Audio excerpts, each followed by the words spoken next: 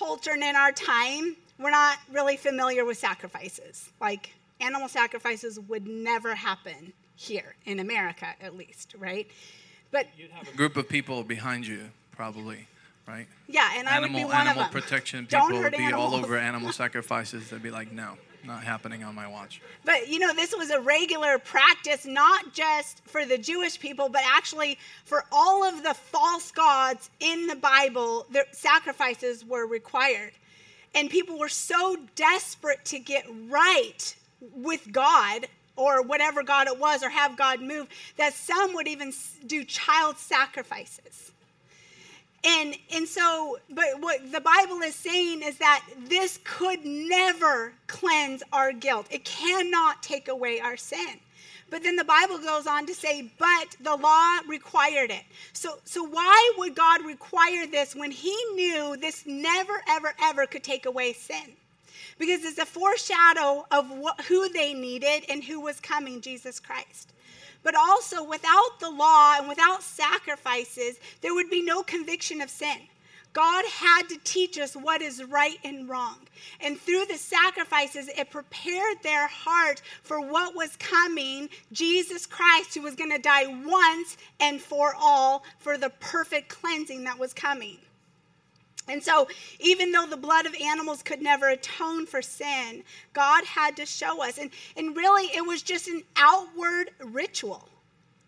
And outward rituals without God, religious practice without God, you know what it does? It just makes us feel more guilty. It was constantly reminding them, you're not enough, you'll never be enough, and this is what religion does, right?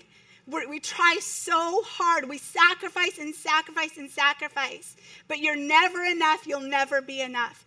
And God's heart was to come and bring Jesus to say, because of me and my love makes you enough. And that perfect cleansing that was coming. And so our sure footing has to be in faith in Jesus Christ and what he did alone. And any time we try to add to it, and the motivation of our heart is we're not enough and adding to it, we are saying his blood is not enough. But when we just have faith in what he did and believe him and take him at his word, is actually honoring Jesus in true worship to what Jesus did, and it's so powerful.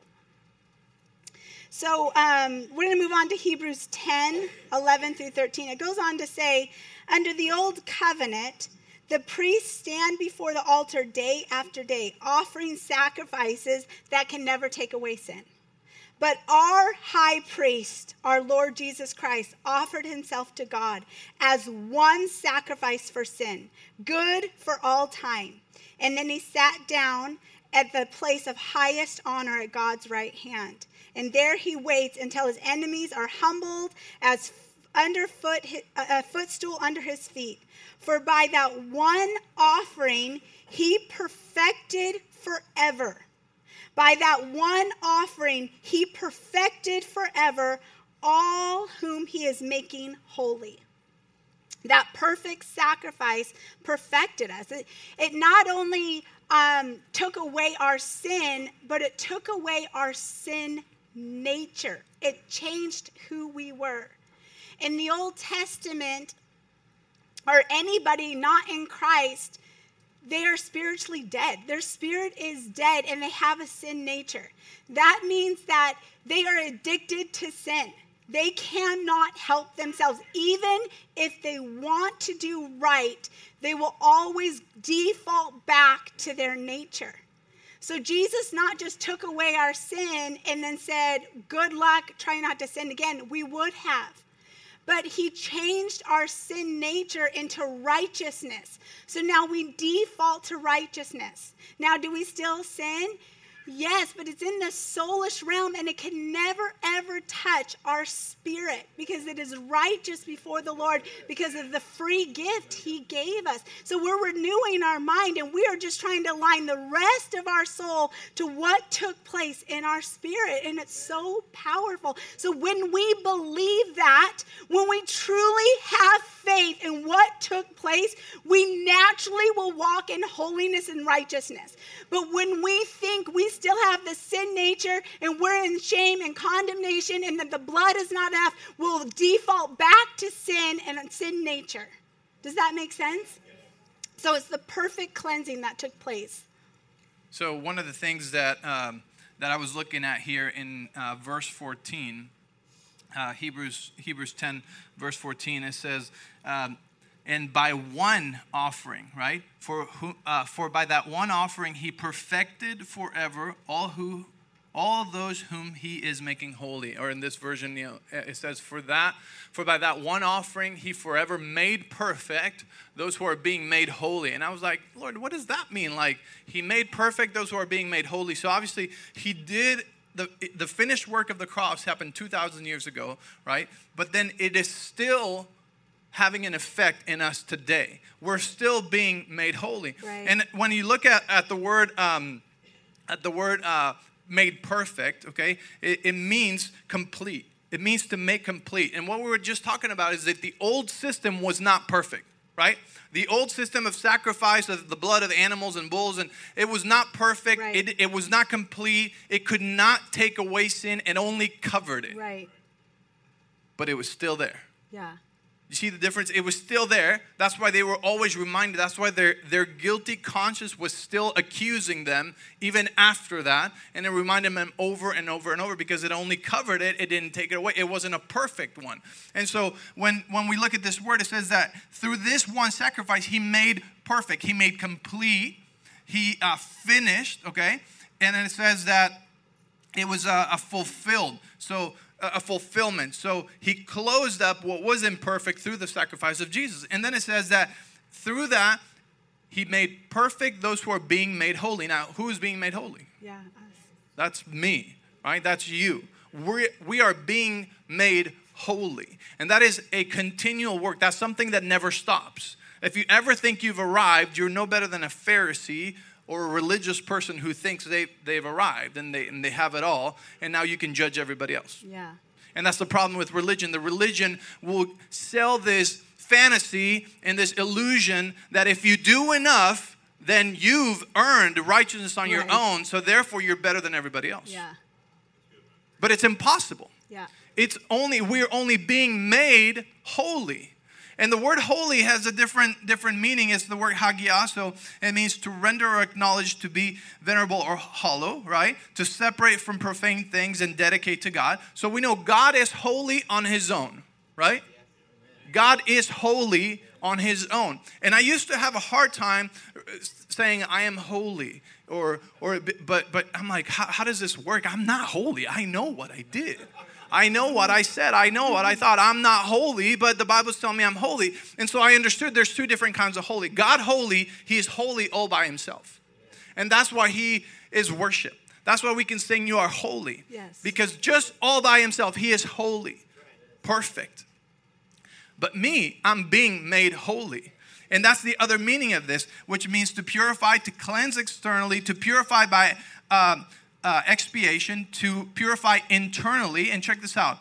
One of the meanings says, free from the guilt of sin. Yeah.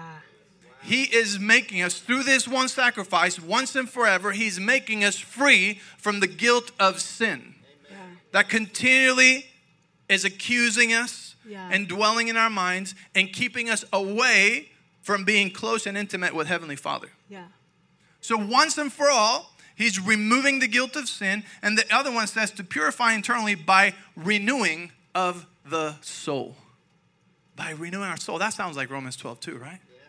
Yeah. He is making us holy as we're renewing our soul, which is what? Our mind, right? As we renew our mind, we're being made holy, which is how we are being transformed. So that's why as you're being transformed by the renewing of your mind, you're becoming more like him, which is how he is. He is holy. Are you with me? This is so exciting because it only means that when you're completely surrendered and relying upon him, you're just getting better every day. But when you're on your own and you're just trying to earn it yourself and you stay away from God when you're not doing good and you come to God when you're doing good, that's a clear indicator that you rely upon your own righteousness. Yeah. And the Bible tells in Isaiah that your own righteousness is like filthy rags. Yeah. It can never be enough. It will never be enough. Yeah. That's why this is the gospel. That's why it's the good news. Yeah. Because we no longer have to rely on us. We can fully rely on him and the finished work of the cross and the blood of Jesus that says, I have made this perfect now through my sacrifice. And now through it, I'm making you holy and you're getting better and better every day. Tell the person next to you, Jesus is making you better every day. No wonder you look better than last week. That's so good. Benjamin, will you come up here and bring the posters? I want to show just a little example. I'm going to use you though. You want the blanket? Yeah, and I do. Okay. But I'll go get it. So the Old Testament, it's so good to understand the Old Testament. Because when we understand the Old Testament, we have so much more gratitude for what Jesus did. And because we're not in that culture or that time, sometimes we forget how powerful the sacrifice was that Jesus did. And so the Old Testament, you're going to hold these for me.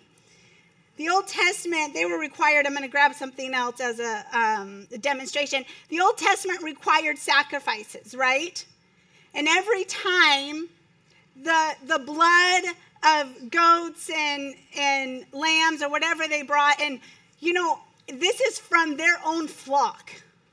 So they know these animals. I mean, we have 2 dogs and now 3 puppies, and I just love these dogs. But I can't imagine bringing an animal knowing that animal did nothing but going to die for me. And at the end of the day, it's not going to even help, right? And so the blood would cover, but still underneath, nothing changed. It was totally external. It was just a religious thing to prepare them, to tell them right from wrong. If there was no law or no sacrifices, people would do whatever they wanted. And this is what happened in the Bible in the book of Judges. If you read the book of Judges, it's pretty much rated R. The things that took place when people have no conscience, when they don't know right from wrong. But the blood of Jesus, when he died for us, he made us righteous. It's who we are. And when Ben's talking about he's making us holy, he's aligning our thoughts and our soul to what took place. And this is so significant because if we don't understand what took place, we will never, ever take our authority on earth. And we read that Jesus sat at the right hand of the Father, right? Until the enemies are made a footstool. Who is supposed to go after the enemy? His sons and daughters on earth until he comes back. And if we're in shame and condemnation, if we believe the lie that we are sinners, we will be stagnant, we won't do anything, and we will not take our authority because of our own guilt and shame. Right. And when we're in guilt and shame, you know what we're looking at? Self. Yep. It's all about us. But we understand that we're the righteousness of God. Amen. It causes us to worship him like we've never worshiped before because we know we could not make this happen. Right. It's a supernatural thing. Thank you, buddy. So it goes on to say, this is so powerful. It goes on to say in verse 19, actually I'm going to start with verse 17. And then he adds, and I want you to listen to this. I will never again remember their sins or lawless deeds. So when we recall it and we're reminding the Lord and we're repenting of the same thing over and over and over, he doesn't remember. And that's not true repentance, repeating the same thing over and over. Repentance is changing the way you think. And it goes on to say, and so dear brothers and sisters, we can boldly enter heaven's most holy place because of the blood of Jesus. This is the new life-giving way that Christ has opened up for us through the sacred curtain by the means of his death for us. And since we have a great high priest who rules over God's people, let's go right into the presence of God. with true hearts, fully trusting in him. What does that mean? We're trusting that his blood makes us righteous. We're trusting his blood has given us access. Our eyes are off self, off what we've done, off our past, off our fears, onto the blood, that we can walk boldly as sons and daughters into the throne room close to God. And it says, for evil conscience has been sprinkled, our evil conscience has been sprinkled with Christ's blood to make us clean. Say, I am clean. And our bodies have been washed with pure water. And so I'm going to close with this. It says, without wavering, let us hold tightly to the hope we say we have. For God can be trusted to keep his promise. Don't waver, because the enemy is going to throw stuff at us to say back to the old system, you're not enough, you'll never be enough, you don't have what it takes. And it says that God can be trusted. What he says is true. He said he forgave our sins. He said he won't remember anymore. That we have to hold tightly to that so that we can enter the throne room of God and be close to him. You know, the most powerful thing about salvation is not that we get to live in heaven. Salvation means that we get to be close to our Father. Salvation means intimacy that starts now. It's not some far off thing, but the curtain was rendered, the curtain was open that we could draw close to him and have intimacy. And this is his heart for us. He wants us to be close. And why do you think the enemy works so hard to make us feel guilty and stay in shame and condemnation? Because he gets so scared when we're close to the Father. Because when we're close to God, this world will change. Intimacy, not fear. It's so powerful. Yes, that is the reason why the veil was torn in two. Yes. You know, in the Old Testament, there was a separation, and you could not go into the Holy of Holies. The most holy place where the presence of God was, only the priest could go in, and if he had any sin in his life, he would die. He couldn't be in there. And so when Jesus died, the veil was torn from the top to the bottom. It was a supernatural act that happened and signifying exactly what we just read. Now you can come boldly before the throne of God and you're not going to die because the sin issue has been taken care of. He wants you to come close to him so that you're with him, so you're intimate with him, because when you're close to the Father, you know, what you can do is it has no limits. Yeah. He's the one that speaks to you your value, your identity, the one that created you and tells you the plan for your life. So the biggest, you know, one of the biggest ploys of the enemy is to tell you you're guilty, you're not worthy, you cannot have a close relationship with God, because then that way he keeps you away from him. Mm-hmm. He keeps you away from your Father. He keeps you away. He keeps you wondering your whole life, am I enough? Do I have what it takes? Who am I? Is there a purpose for my life? Is there any destiny for me? You know, why am I here on this planet, right? And he keeps you with those questions because he keeps you away from God. But that's why the veil was torn in two, so that we could come boldly and have this close relationship with Heavenly Father, where he always tells you every day and reminds you who you are. He's not reminding you of your sin. He's not throwing it in your face. So every time you have sin thrown in your face, it's not God. It's the enemy saying, hey, he's probably mad at you. He's trying to keep you away. But that is what the sacrifice of Jesus did. It allowed us to come in boldly before the throne of God. Right. And false doctrine will teach that, you know, if you feel shame and condemnation, well, that's going to make you love God and draw you close to God and help you not sin again. But we clearly see it. All it does is remind you and make you feel worse.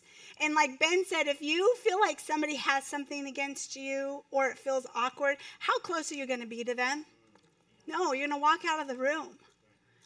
But true honoring salvation and what Jesus did at the cross, to really honor that, is to believe you're righteous by faith. Just like salvation comes by faith.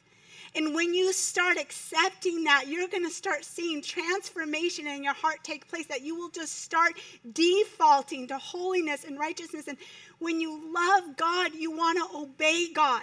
Religion is so afraid that if you think you're righteous, that you're going to become prideful, or, you know, that fear will keep us from sinning. It does not. Fear keeps us in shame and condemnation and walking in sin. But righteousness in believing who we are allows us to obey the Lord and draw close to him. And we're so thankful for what he's done.